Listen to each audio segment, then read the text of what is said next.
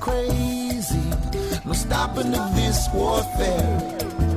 It's crazy, crazy, crazy. We're breathing in the same air. It's crazy, crazy, crazy. Don't tell me that you don't care. We haven't turned into the top 40 station, still your public radio station. Hi, I'm Tom Williams. You're listening to Access Utah. We're breathing the same air. There's a lot of irony there. We're all having potentially the same problem, but a lot of struggles on how to get to a solution. We're going to talk about how do we get to a solution on the air pollution problem on Access Utah today.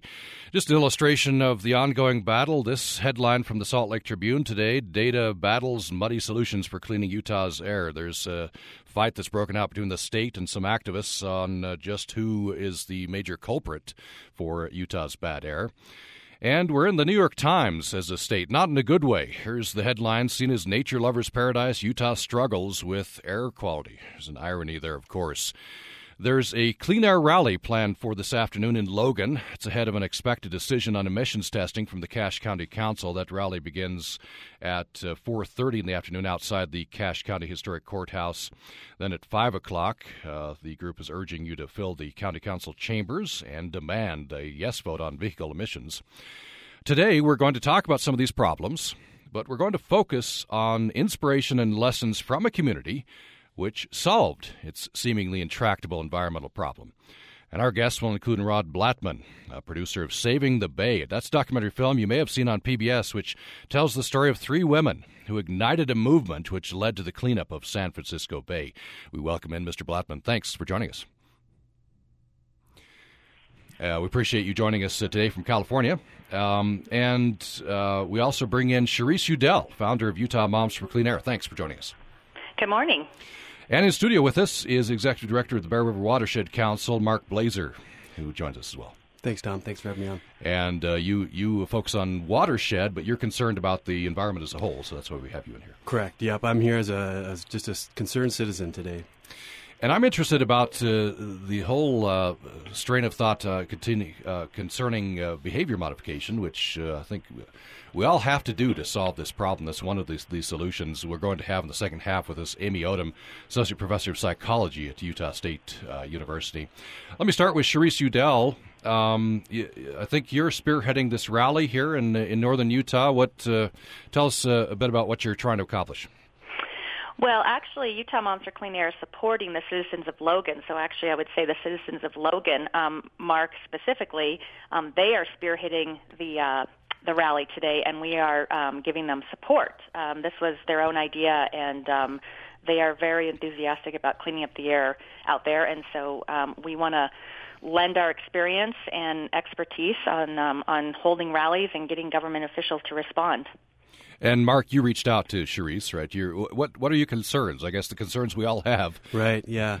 Well, my wife and I were fortunate enough where she's pregnant right now and in her third trimester, and it's our first child, and it's really made me think differently about the issue. You know, as far as just the impacts that it can potentially have on an unborn child and our kids here in Logan, and just the ability for them to go outside to recess, and raising a kid here in this type of poor air quality is a concern for us. And the so I, as a good citizen, I contacted all the local public officials and the state officials, and the response that I consistently received was that Cache County citizens don't want vehicle emissions testing, and therefore that's why we haven't done it.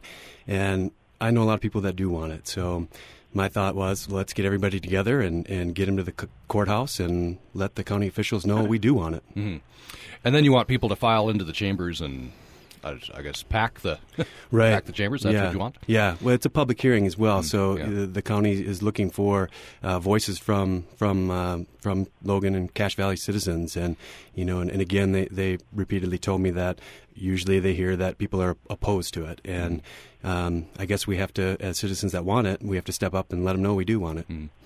So you especially come to this out of you're seeing this through a father's eyes. Correct. Yep. And you're worried about your child. Yep. Absolutely. Yeah. And I like to climb mountains. Most people here in Utah like to be outside and climb mountains, and having asthma, trying to climb peaks and mountains. Not that he may not do that, but if he has asthma, it's gonna be a challenge. And to do any sort of sports, it's a challenge if you have asthma and whatnot. Sharice Udell, back to you. Taking a look at around the state, and there are various areas in the state with a problem. Wasatch Front, of course. Cache Valley has a bad problem out in the Uinta Basin and some other areas. And I wonder if you could maybe give voice to the frustration that a lot of people are feeling, that there's a problem, a growing problem, but not enough seems to be done.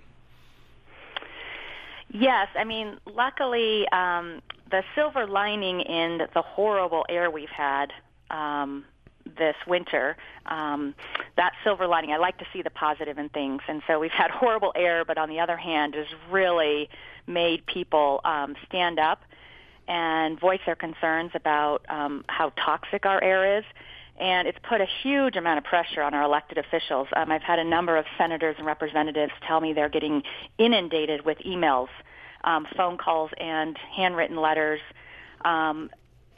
begging them to do something about the air quality problem.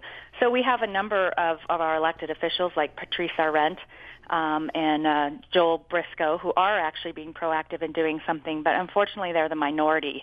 And so the drumbeat has to get louder. We have to be beating it louder and more frequently, and this is the time to be doing it. As we go along, I'll be asking my guests, I'll be asking you as well, what an ideal state for a solution would be. I think there's agreement there's a problem, it's a bad problem. Might be a disagreement, as we had in the headlines in the Tribune today, of where the problem is coming from. Of course, that's important, but how do we get to a solution? And I want to look for inspiration today, and that's why I bring Mr. Blattman on. We bring him on right now. Because I think some people are, I've been seeing some traffic, Facebooking and emailing, hearing about this, of people holding up this success story in San Francisco Bay Area as maybe a path forward for our problem on air quality. So, Mr. Blattman, maybe you could outline for us the problem that existed in the San Francisco Bay Area, and we'll hear a clip from the movie as well. Okay. Well, Tom, the problem that existed at the time the Save the Bay movement was formed, it started in 1961. And the problem really was twofold. There was a pollution problem because of rapid industrialization everywhere, but particularly around the Bay following World War II when there was a tremendous expansion in the region. There was a second problem, which is really what drove the three women in the East Bay Hills to start the Save the Bay movement, and that was also the filling in of the Bay. They would look out their windows. They were in the East Bay looking west towards San Francisco on the Golden Gate and the sunset. They would look out their windows, and they would see that the bay was ringed with garbage dumps. And on a daily basis, there would be trucks that would pull up, and the bay would just get smaller and smaller as more and more of the bay was filled in. And the reason the bay was filled in is not only was it easy to dump garbage, but there is a low-lying coastal range that surrounds the bay, coastal mountain range that surrounds the bay, which is why so many of our cities are hilly. And so if you're looking for flat land to develop and there isn't any, the easiest thing to do is to go into a pretty shallow bay and fill it in and create flat land for development. And that's what prompted them to start a movement to protect the bay from being filled in any further, which was successful, and I think why I'm on the program. Let's hear a clip from the movie. This is sort of setting up the problem that existed.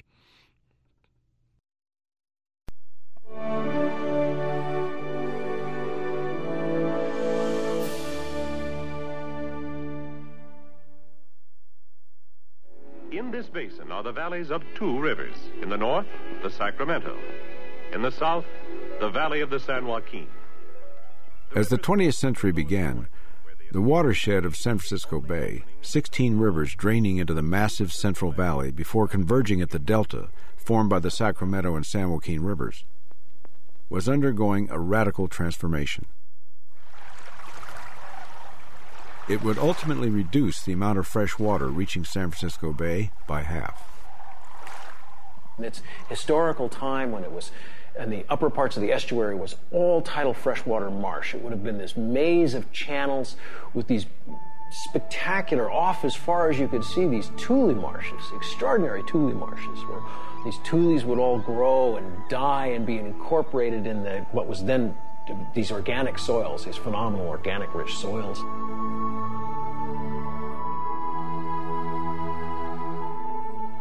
we reclaimed the delta, as we put up levees and drained all these marshes and started growing crops, we exposed those soils to oxygen. When they were low oxygen soils, the organic breakdown was very slow. Once you expose them to oxygen, the organic breakdown is very, very fast. New set of microbes move in. And basically, roughly half of that organic material, which was accumulated over the last 5,000 years, went back into the atmosphere through oxidation. To compensate.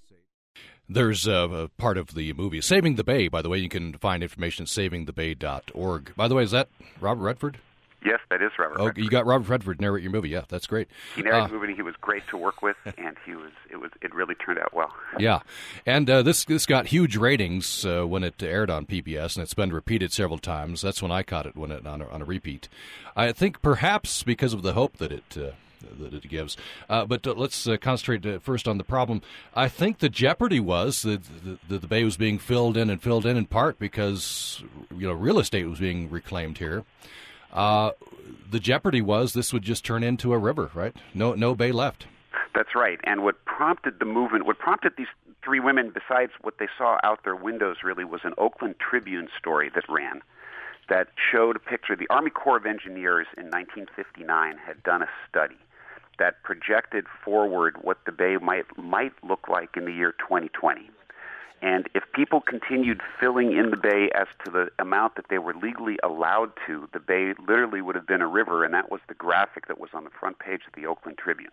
This doesn't mean, just so it's clear, it doesn't mean that there were plans right at that time to fill it in to that extent, but legally you could. And since filling was going on all around, one could make a sort of a logical projection that 30 years from now, 40 years from that time, 50 years from that time, the bay would actually be reduced to nothing more than a river.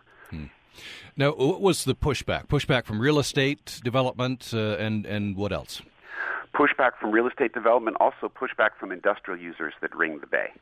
Okay. The bay is, as many people know, it's a fantastic recreation area. It's a huge draw for tourists. We also have 5 oil refineries on the bay, and at the time, there was a lot more heavy industry concentrated mostly in the East Bay, mostly toward the north. And economy, were there dire economic predictions if if some of these solutions were implemented and you lost some of this land in the bay? I think there were arguments about that there would be, the idea that you don't want to get government. It's the same kind of things one hears today, which is you don't want to get government involved. People are going to start putting regulations, and it's going to hurt the economy, but it's also an interference with the kind of, the Adam Smith invisible hand kind of guidance that it's just, unfettered sort of growth and development, and anything else was standing in the way of what was then termed progress. If you just joined us, we're talking about air quality. It's with a twist today. We're trying to look for inspiration and lessons from the San Francisco Bay Area, a community which solved its seemingly intractable environmental problem.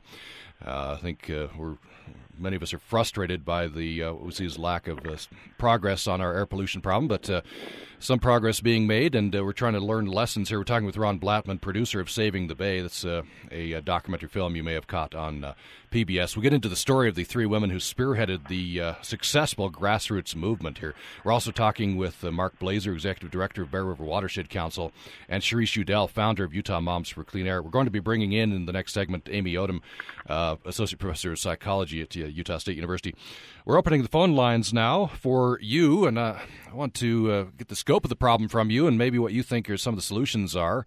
Are you suffering from ill effects from air pollution? Are you worried about your children? What are you instructing them to do or not to do? Do you worry about getting sick? Maybe on the other side, do you worry about economic effects or job loss from overreaction to air pollution problem? The number is 1-800-826-1495, 1-800-826-1495, or you can reach us by email at upraccess@gmail.com, upraccess@gmail.com. Cherise Udell, having listened to some of the problems as outlined there, and we know the rest of the story there, the bay was saved, and of course that's your aim to get good air.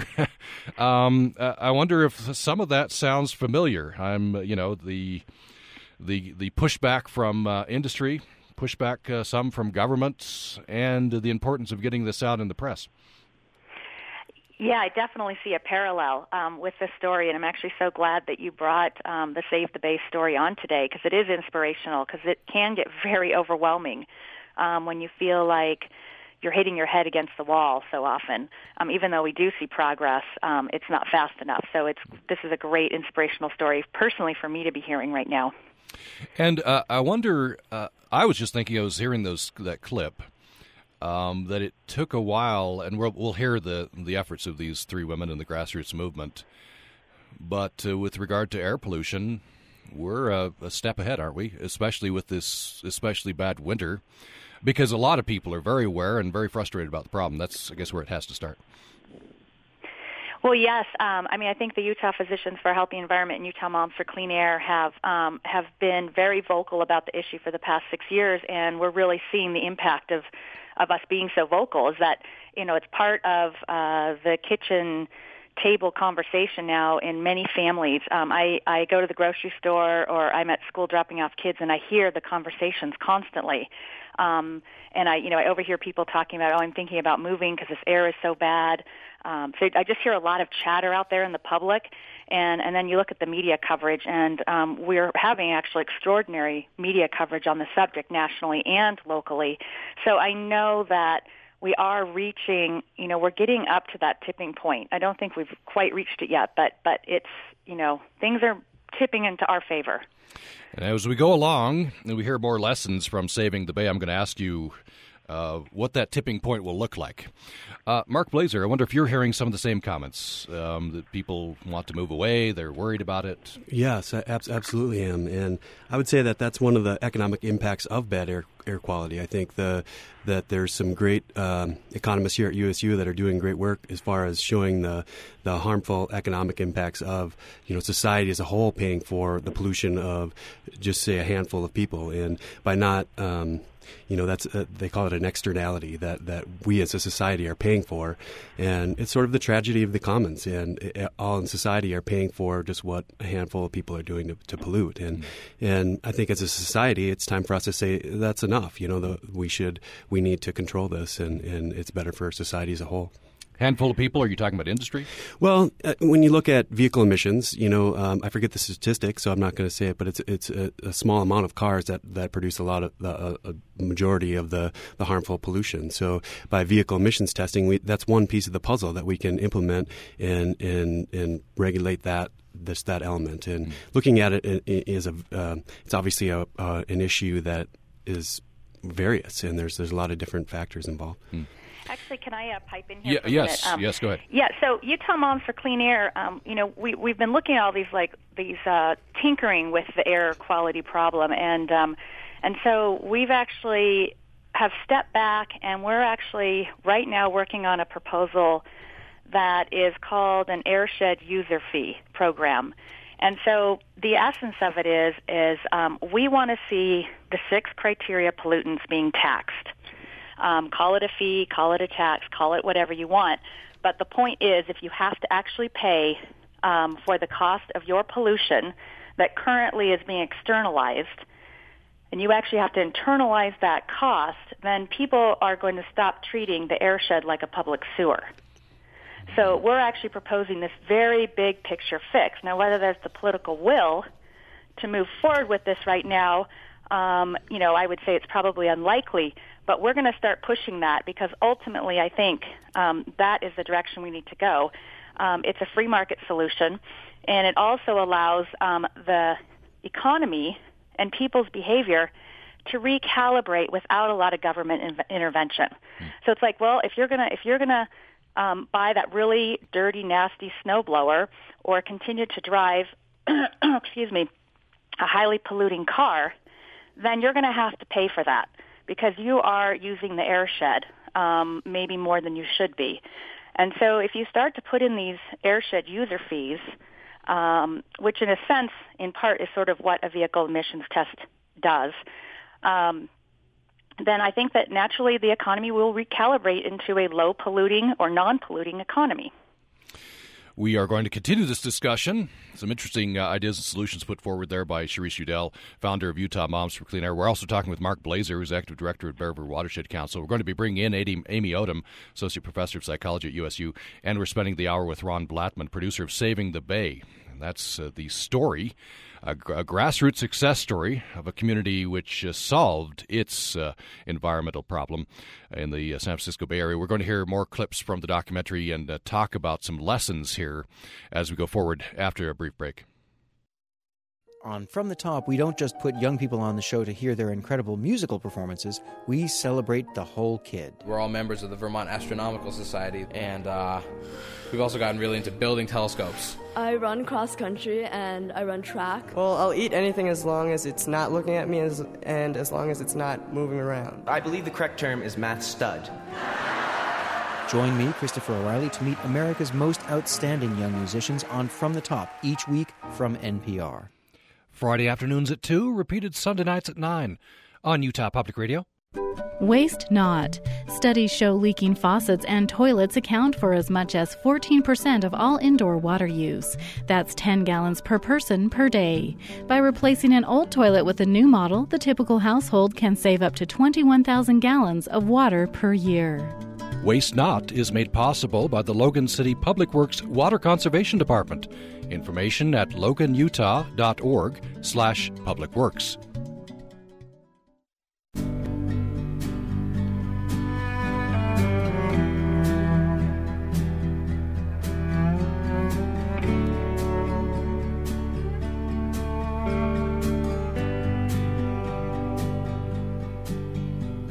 It gets clearer the closer we get. Are you feeling it? Are you noticing that we're breathing the same air, breathing the same air?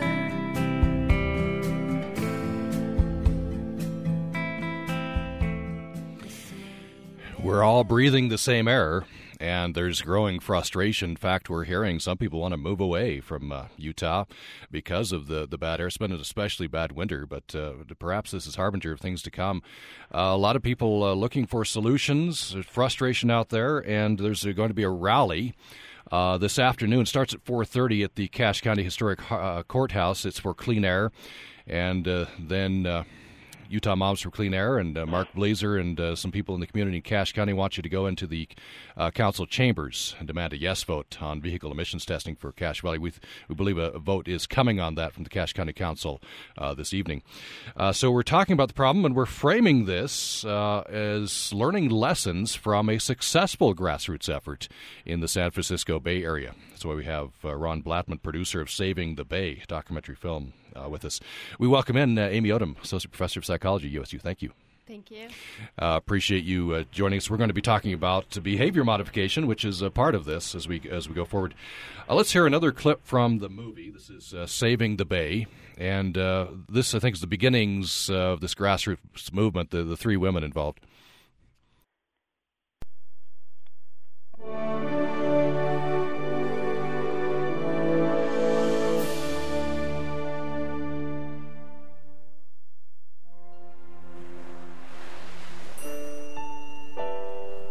It was 1961.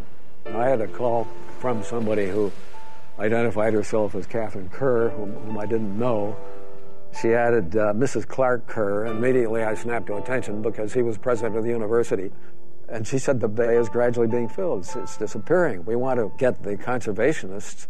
There was no such word as environmentalists at that time. We want to get the conservationists going on this to save the bay, so we're calling a meeting of Bay Area conservationists, find out what can be done about this situation.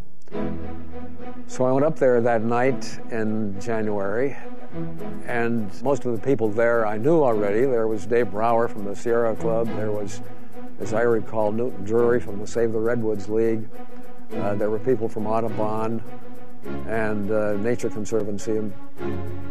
And Kay presented this case about the filling of the bay and asking, what are you going to do about it? No one could have recognized it that night, but the conservation movement, with its roots back to John Muir, had arrived at a crossroads. Until now, the focus was primarily protecting wilderness and wildlife. Here now was a plea for an urban landscape. The movement's very notion of sacred and profane was being stretched. They all agreed that it was important to do something about the bay. They recognized the problems that we told them about, but they said they were all too busy. In the hills above the bay, Kay Kerr, Esther Gulick, and Sylvia McLaughlin went to work. We determined to go ahead and start an organization and to stop the filling. We started wherever our friends were. We used every list that we could think of. University lists, church lists, club lists. In January 1961, the makeshift trio, now calling themselves the Save San Francisco Bay Association, sent out their first letter.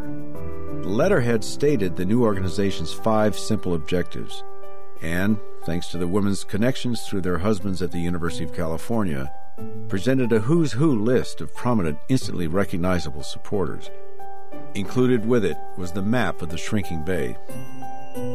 We just used that from then on our literature. That we entitled it Bay or River, and people were just really shocked by that, I think. And so we sent that out with our first invitation to join our fledgling organization. And they had what at the time was a radical organizing principle. We're going to volunteer our time as leaders, and we're going to ask people for $1, so that we can afford to mail them information. And what we really want is not their money, we want their voices, we want their names, we want to be able to invoke a large group of people in support of our goals. In March 1961, just 2 months after the meeting at Grizzly Peak, the Berkeley City Council found its chambers suddenly packed one night with a crowd of citizens opposed to the master plan for fill. The Save San Francisco Bay Association had emerged onto the political scene. Well, there's a good parallel to today. You're Cherise Udell and Mark Blazer. You're asking people to go and pack the county council chambers. And I wonder, maybe you could fill out this story for us, Mr. Blattman. This started with 3 women. It started with 3 women. And they literally organized, this is in the days before social media. So it's kind of, in a sense, you do it the old-fashioned way. They had coffee klatches and they baked cookies, and they would have people over to their houses. And they were, as you heard from the film clip, or heard in the film clip, they were interested really in building as broad a base with numbers just of regular citizens as possible. And then, of course, it didn't hurt that, especially with Kay Kerr, whose husband was the head of the University of California system, and Sylvia McLaughlin, whose husband was ironically, the chairman of the Homestake Mining Company at the time, that these women had connections socially, and they sort of parlayed that into eventually putting pressure on some high-level politicians, and then enlisting a handful of people in the media and a handful of people in the political world to help carry the message, very similar to what I hear is going on in Utah right now. Then how did it grow? Because there were powerful forces on the other side. It grew because I think people, just the way, I think people are reacting to the problem of the air in Utah, in which it affects, and it's almost in a sense that's even more of a direct one-to-one impact on citizens. But I think it's that people saw what the effect was on them, and it sounded like, it was a very simple idea. It wasn't it didn't take rocket science to figure out, we have a beautiful bay, we have a beautiful resource, and it's disappearing before our eyes. We should do something to protect it.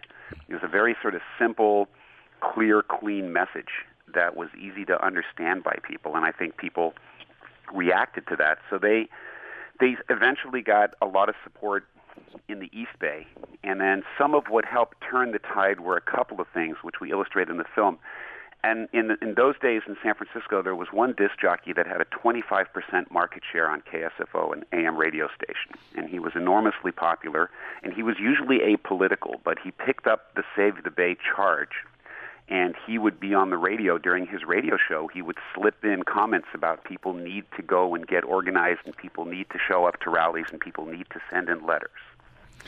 And eventually that pressure that came from all these things, both in the media and just this, just like I hear in Utah, people are writing letters or staging rallies or being organized, is that you keep the pressure up until eventually they garnered the support of a gentleman by the name of Eugene McAteer, who was a San Francisco-based state senator.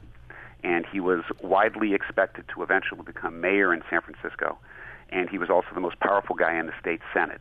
And once McAteer got on board, things began to move much more easily in Sacramento. But it wasn't easy because the governor at the time, Pat Brown, who was Jerry Brown's father, was against this. But eventually they prevailed in a series, because they were able to show that the popular support going forward was with them.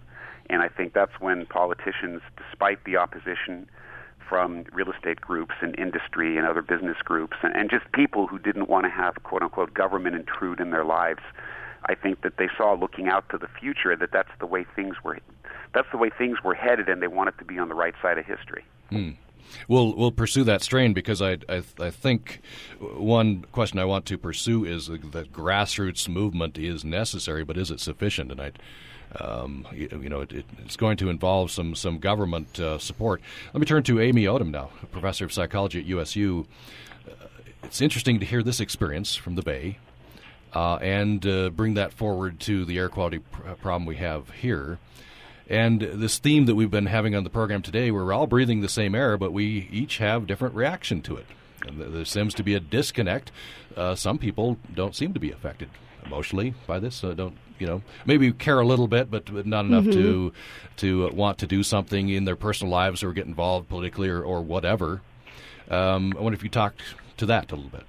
Sure. I think, as a basic psychologist, there are a lot of relevant issues that come into play here, why it's so difficult for people to sometimes act in their long-term best interests. So one thing is that the consequences of all of this, for many of us, are delayed. For some of us, they're quite immediate. Some people who are more sensitive, maybe like smaller children or older people, our parents and grandparents who have more difficulty breathing, those types of effects would show up more sooner. But for people who are pretty healthy, those things are going to be fairly delayed. And what we know from basic studies in psychology is that delayed consequences are really difficult to get those to impact behavior.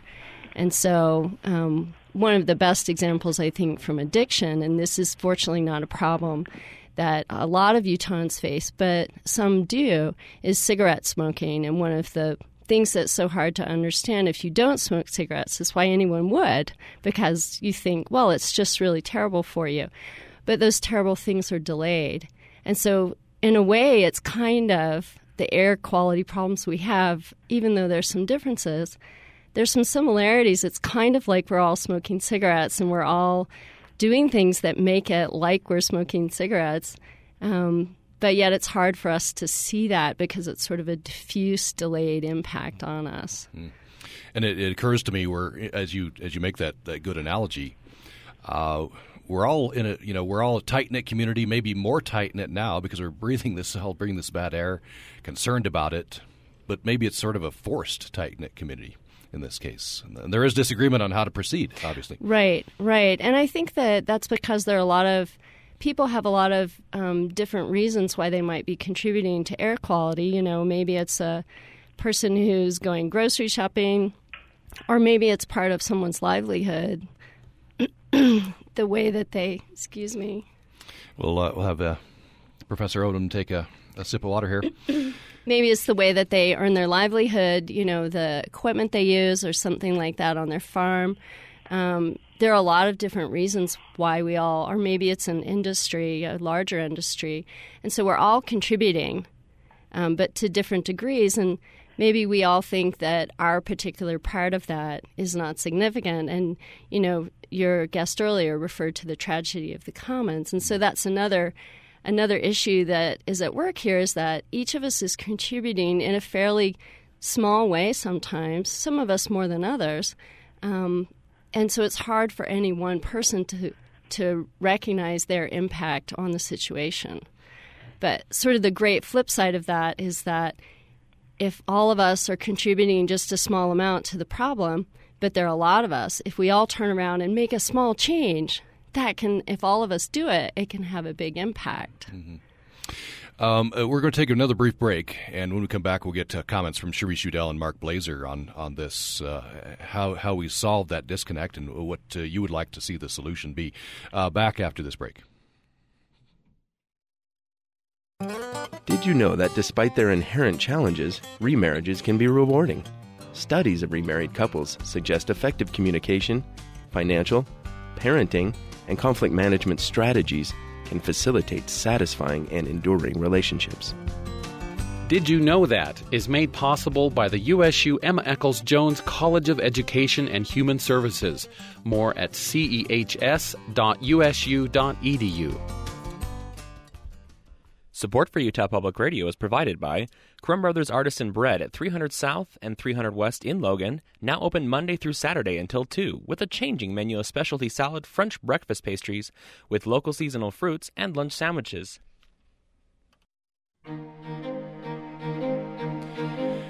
Air pollution is the problem. We're looking for solutions, and we're looking for inspiration and lessons from a community which has solved their environmental problem. That's the San Francisco Bay Area. The bay was in jeopardy. In fact, if the fill had continued, there would be no bay. There'd just be a river emptying into the ocean. And we are talking with the producer of that movie and getting some lessons from Saving the Bay. SavingTheBay.org is the place to go. Ron Blattman is the producer. We're also talking with Amy Odom. You just heard from her prior to the break, professor of psychology at USU. And Cherise Udell, founder of Utah Moms for Clean Air, and Mark Blazer, executive director of Bear River Watershed Council. By the way, there is a rally planned for 4:30 this afternoon at the Cache County Historic Courthouse. That's prior to the expected vote on emissions testing from the Cache County Council, 4:30 at the Cache County Courthouse. And citizens in Cache County, assisted by Utah Moms for Clean Air, are promoting that. By the way, you have the opportunity. I neglected to do this, but I want to give you this opportunity. All I need is your call at 1-800-826-1495 or your email, I suppose. Just give us some information. You'd have to pick these tickets up, but we have two-day passes to the Cache Valley Cowboy Rendezvous. So if you're into cowboys, you can celebrate Utah's Cowboys. That's March 1st through the 3rd at Mountain Crest High School. You get a two-day pass. Bren Hill is in concert. He's the headliner. Two-day pass for two, and we've got two of those. So just call 1-800-826-1495 to pick those up. Cherise Udell, I wonder, as you were listening to the clip from the movie there, these women who spearheaded this movement, and then it grew and it was ultimately successful. I wonder what lessons you're picking up from this. Well, I'm thinking we need to host a screening of Save the Bay here in Utah to get our citizens here motivated to see that the end goal of clean air is possible, because what was accomplished in the Bay Area with the Save the Bay is quite extraordinary. And I would say that anyone that looks back now would think how foolish if they had not done that, if the government hadn't gotten behind them, if citizens hadn't gotten behind that movement, and if the San Francisco Bay was now a thin little river going through underneath the Golden Gate Bridge. We can look back with hindsight and say what a tragedy that would have been. And so we can maybe get inspiration from that and look like if we don't move now on Utah's air quality, we're going to be a chronic day in and day out Los Angeles type situation here in Utah. And I'm sure if you talk to Mr. Blattman, you can probably arrange a screening. Yes, I would love to have him come and speak. Mr. Blattman, the invitation's out there for you. Okay, no, it sounds like I'd welcome that. So we should talk after this is okay, great. on the radio. Let me just add one more thing, just because you guys had mentioned with regard to air quality, you talk about emissions testing, is maybe your listeners should know that as long as I can remember, and I don't know how long it's been, but as long as I can remember, California has had emissions testing for cars. Yes. But there's been some foot dragging on this, right, Ms. Udell? Oh, yes. We have emissions testing here in Salt Lake. I mean, there are areas in Utah that do have emissions testing, so Utah is not that much in the Stone Age on this subject. Really, it should be statewide. And I think for the Logan area, which is where the rally is being held today, I think that even needs to extend to off-road and agricultural equipment, because their primary problem in that valley are vehicular emissions. And so if they're really going to deal with their problem there, they're going to have to deal with, vehicle output. And then their other problem is, of course, agricultural pollution. And Mr. Blazer, I think as you talked to some government officials, they were telling you that people in the valley don't want emissions testing. I guess what I would say is that staying on the theme of positive, there is a positive message here, and that's that we can do something about our air quality. We don't have to suffer through winters like this, and we can solve it. And what we need is the solutions are there. We just need leadership and action from our political leaders and our public officials. And I guess I would challenge them that I argue that our number one priority in society should be to protect the public health and the health and safety of our kids. And I challenge our political leaders to look in the eyes of a child here in Cache Valley and say, yes, I'm doing enough to protect your health. And I don't think they can do that right now. And I think that's what we should strive for. Again, the rally is at the Cache County Historic Courthouse, 4:30 this afternoon. We do have a couple of callers. We want to bring in Leslie from Logan. Leslie, welcome to the program. Thank you very much. I would like to encourage people in Logan to stop idling their cars as much as possible in drive-throughs, in banks, even on the roads. I see people stopping along the side of the road to talk on their cell phones, to pick up their children from school. If everybody stopped idling at times like that, we could make a small difference, but we could make some difference.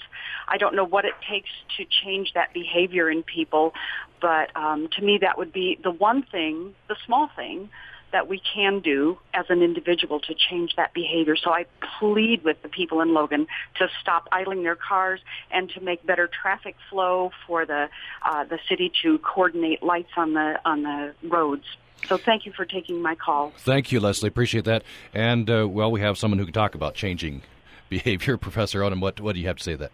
Well, I think that Leslie's point is a great one, that idling is one of those small changes that we could all make. And idling is when you're in your car and the engine's on, but you're not driving it somewhere.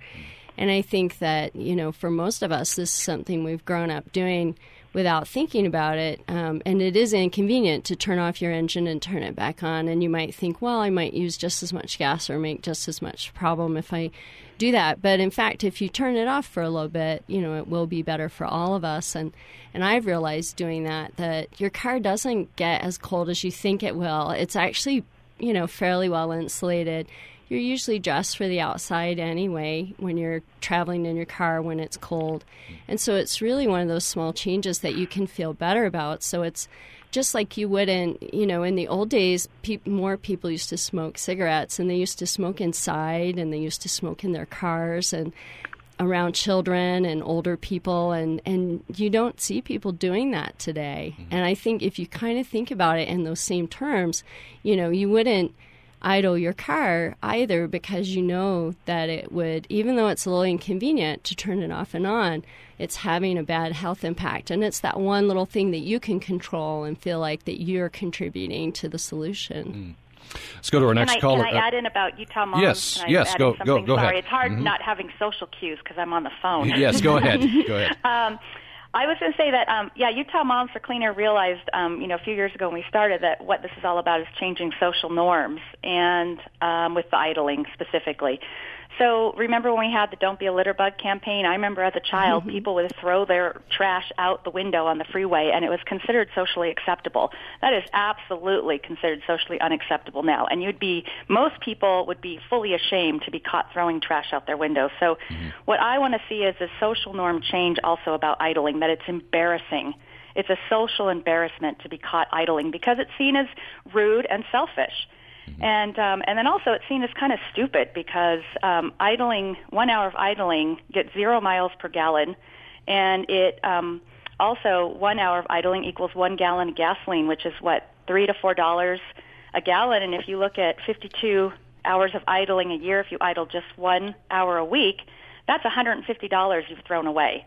So it's stupid, it's wasteful, and you could also say it's morally questionable that you would just selfishly idle your car when you know that it causes harm. Now, I do want to point out that a lot of people actually don't realize that. So, I always try to be very gentle with the message, because before I started Utah Moms for Clean Air, I idled my car. I didn't even think about it. So when you start to point those things out, then you can start to change social norms. Let's go to our next caller, Martha in Springdale. Welcome to the program, Martha. Thank you. It's Marcia. Oh, Marcia, sorry about that. No problem. Couldn't read my own writing. Okay. I was relating to the young man who said that some people in Salt Lake are thinking about moving away. And when our son was born in 1982, we then were living at Snowbird, and we saw the smog creeping up Little Cottonwood Canyon.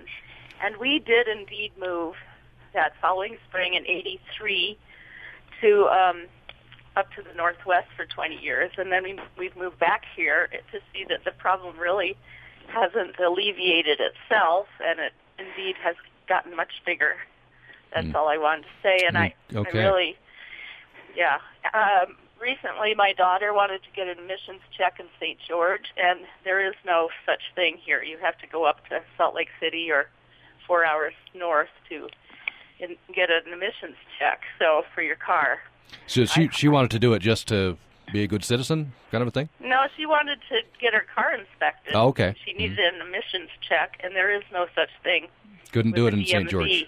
Yeah. In St. George, so she had to go up north. So I hope, Logan, good luck at the rally tonight. Yeah. The vote is tonight, so the rally is at 4:30. Thank you, Marcia. Appreciate that. Thank you very much.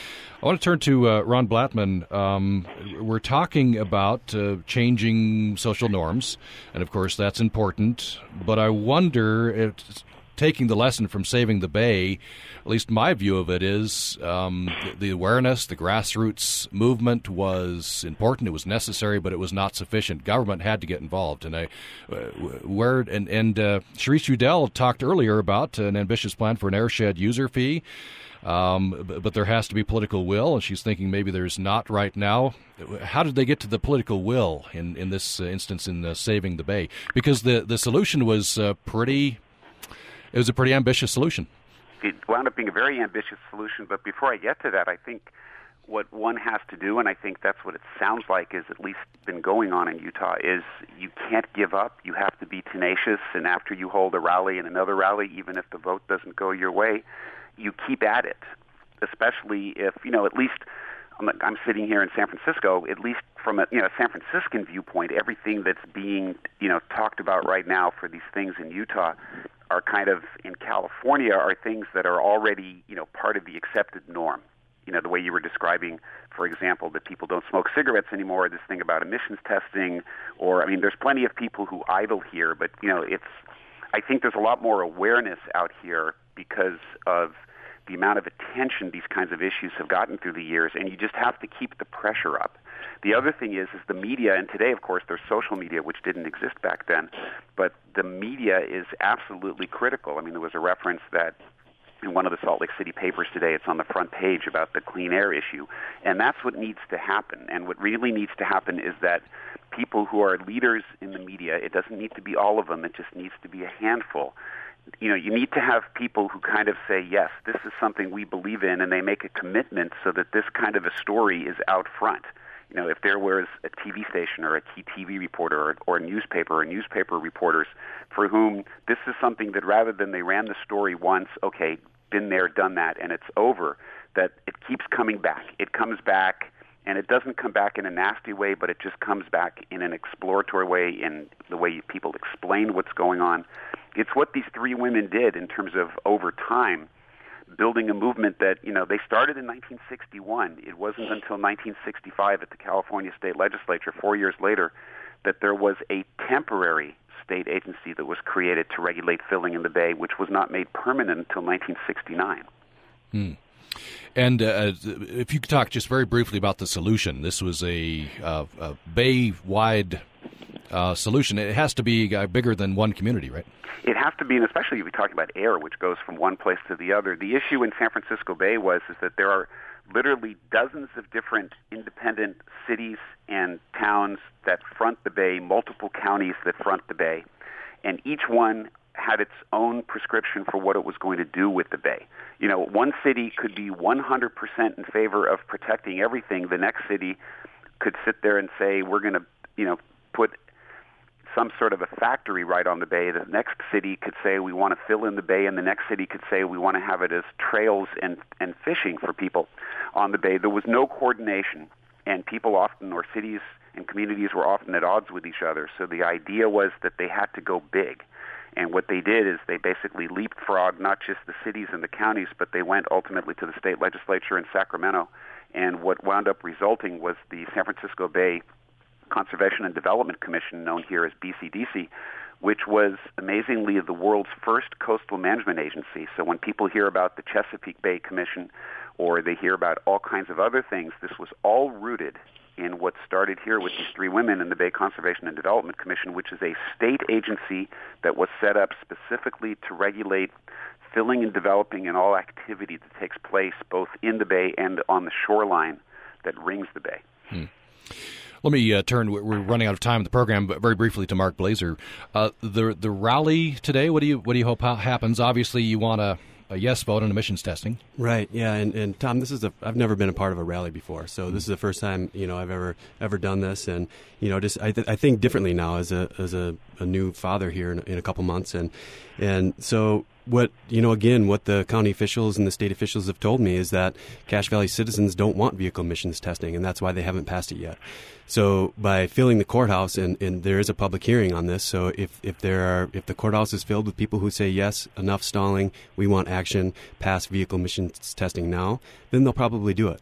So that's the message that I received from our political leaders is they need to hear from us to tell them. Yes, we want it. So 4:30 is the rally, and then 5 o'clock the public meeting, the county meeting starts. And if we're all there and we all tell them and they all know it, that we want it, then hopefully they'll pass it. And Sharice Udell, briefly, what are the next steps for your organization? Well, we're actually having a meeting with Governor Herbert tomorrow, and we are putting forth a document that we have worked on called the Citizens' Path to Cleaner Air in Utah. And basically, it will have two options. Option A is tax the 6 criteria pollutants with this airshed user fee, and in some ways be done with it, right? I mean, obviously, that takes a lot of implementation, and it will take monitoring, et cetera. But in some ways, it's just like, okay, let's just put a flat tax on everything that pollutes, whether it's the mining industry, a snowblower, or your car. So that's one option, and frankly, I think that's the fairest and, in many ways, simplest option. And the other option we're presenting is then a long list of government regulations that are needed. And so Governor Herbert hopefully will look at those, and I would love it if he would take option A, which is just to start looking at an airshed user fee that could be implemented over a 10-year period. That's highly unlikely considering his response this far, but we're putting it out there, starting the conversation. And then we're also going to send that to the EPA and to the Obama administration, because I think that it needs to be done nationwide, that if we were actually to tax these 6 pollutants, and that's not even getting into carbon, actually. It's just the 6 criteria pollutants like ozone, PM 2.5, NOx, and SOx, that the economy would naturally recalibrate. And we will also find that actually cleaning up our air pollution will actually create more jobs, because if you just think about it logically, and we'll have to. I'm sorry. We'll have to leave it there because we're out of time. Oh, sorry about that. Okay. Sharice Udell, Utah Moms for Clean Air. Mark Blazer, Executive Director of the Bear River Watershed Council, have been with us. Also in studio, Amy Odom, Professor of Psychology at USU. Thank you to all of you. Ron Blattman, producer of Saving the Bay, the story we've been taking inspiration from. By the way, we'll put in a plug for Saving the City, and I think you can find information raising money for that project. Ron Blattman, savingthecity.org. Thanks to everyone. And tune in tomorrow for some great Brazilian music on the program. Thank you. Thank you. Thank you. Thanks for having us, Tom. This is KUSR HD1 Logan, KUSK HD1 Vernal, KUSL HD1 Richfield, KUST HD1 Moab, and KUSU FM HD1 Logan.